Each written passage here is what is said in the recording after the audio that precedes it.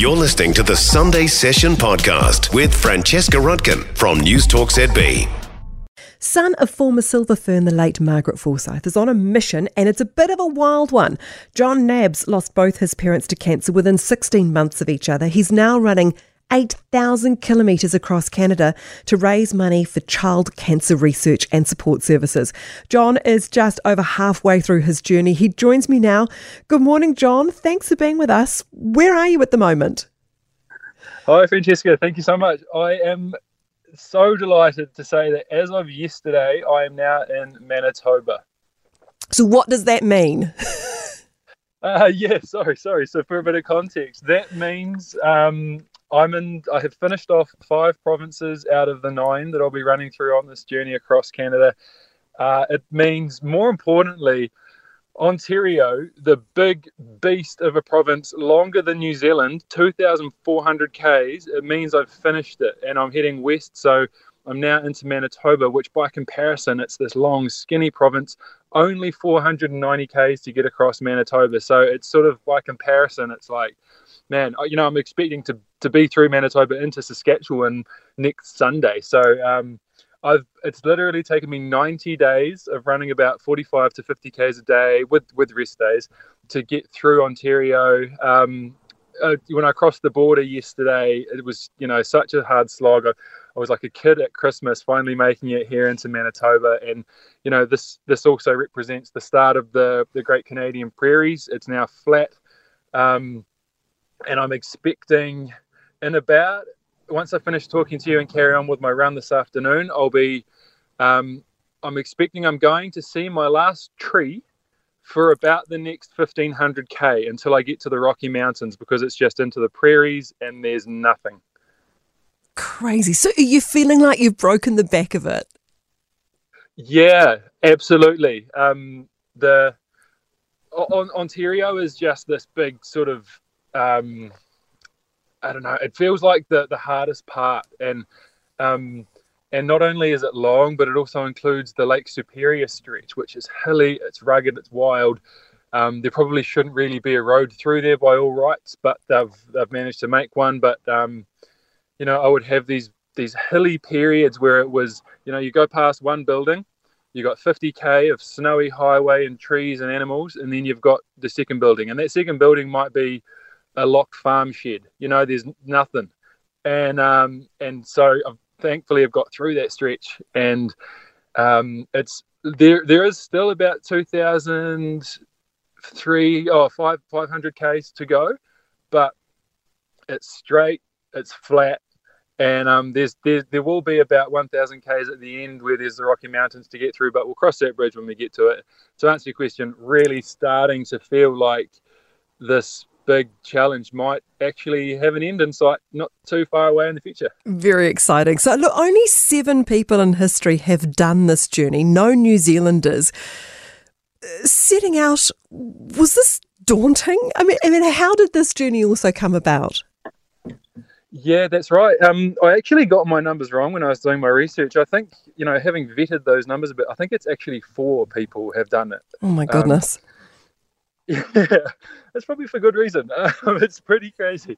So as your question, how did this come about? I lost both my folks a couple of years ago to cancer. Dad was 2020 with skin cancer, and Mum was 2021, just sort of 16 months later, to bowel cancer. And I just, after, I had always heard about the Te Araroa Trail in New Zealand, and it was just this dream to go and walk it, but it was probably just a dream. And I even sat down and planned myself out a little itinerary to go and do it a couple of times back, 5 or 6 years ago.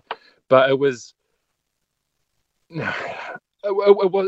after Mum died, the penny dropped. It was just like, this can happen. That Mum, people can just pass, and that's going to happen to me too. There's no guaranteeing. I could die tomorrow, and it was the simplest decision I've ever made. I just remember sitting there thinking, why on earth am I not walking the Te Araroa Trail right now? And there was no answer to that question. And so I went and did it, and it was the most beautiful experience of my life. And I remember afterwards thinking I wanted to continue with that lifestyle, with having that wonderful effect on people that I saw on the Te Aroa Trail, which was, would come out of the mountains and stuff down into town to resupply, and you just get chatting with people in the line at the Foursquare or whatever, and you just see how much it just enlivened people to hear about that someone was actually doing this, walking the length of New Zealand. And I thought, man, rather than, I wanted to have that effect, I wanted to continue to be able to bring that lovely light to people. And I remember thinking, well, rather than just having that effect scattershot and random, what if you were to be more deliberate about it? And also, if you ramp it up, rather than walking 3,000 Ks, what if you try and run 8,000?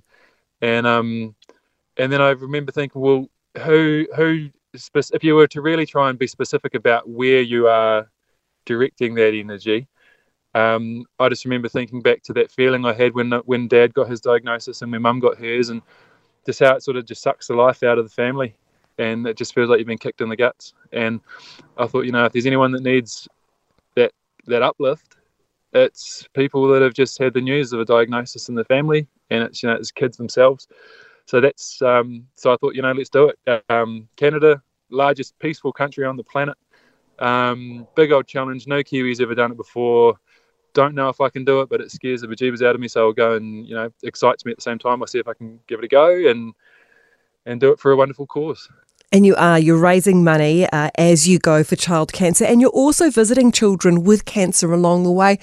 Is it those visits which are keeping you going, Jon? Yeah, they buoy me like nothing else. It's the days are pretty long and lonely and sore when you're out running on the highway. There's lots of tendinitis and lots of just logistics and execution. It's all discipline and all that sort of thing. And then you do the hospital visits, you go into the cancer wards where the kids are getting chemo and stuff, and it just takes you to another place. It just makes you so happy and proud to be of service, and makes it feel like what you're doing out here on the road is actually meaningful. And in that moment, it makes the pain and none of all the logistics or the the responsibility, whatever. It's almost it's a joy to have those things. It's a joy to have that specific form of struggle when you see the benefit that it brings. What do you think your mum would think of all this? I think she'd be very proud. I think she would. Yeah. No, she introduced me to my love of exercise, and it's very much an element of how I go about my life. Even before doing this adventure. And I think that's one of the biggest gifts she's given me. She gave me a great many gifts, but I'm so thankful to her, to the life she lived, and that she's introduced me to this, and quite directly led me to now being in the situation where I'm able to do this work that means so much to me. Oh, Jon, look, it's been a delight to talk to you. I wish you all the best. Please take care. And we look forward to hearing you, when you've finished this journey. Thank you so much, Francesca. I'm really grateful to be on, and thank you so much for using your capabilities to help spread the word. It's wonderful. No worries at all. That was Jon Nabbs. He is currently running his way across Canada. He has currently raised $27,000 so far. His target is $60,000. He thinks he will be on the road until probably about New Year with his pushchair, which has been called Shania. Shania got attacked by a bear, by the way. But the beautiful people of Canada managed to replace everything that was destroyed by the bear. He was okay. It's quite an adventure. And if you would like to follow Jon's adventure, a link to his fundraising page, it's up on our Facebook page, The Sunday Session with Francesca Rudkin. You can also just Google Jon Nabbs and child cancer, and you'll be able to follow this incredible adventure. For more from the Sunday Session with Francesca Rudkin, listen live to News Talk ZB from 9 a.m. Sunday, or follow the podcast on iHeartRadio. 90% of parenting is just thinking about when you can have a break. And when you do take a break, enjoy the Parenting Hangover podcast. They go together like a tutu and jandals. We've said from the get-go, we ain't parenting experts, but it's cool to hear, what is your neighbour doing? What do they say? A problem shared is a problem halved. Oh, that's good. Not that my children are problems, but I feel better talking about it. The Parenting Hangover with Clinton Jordan. New episodes every Thursday on iHeartRadio or wherever you get your podcasts.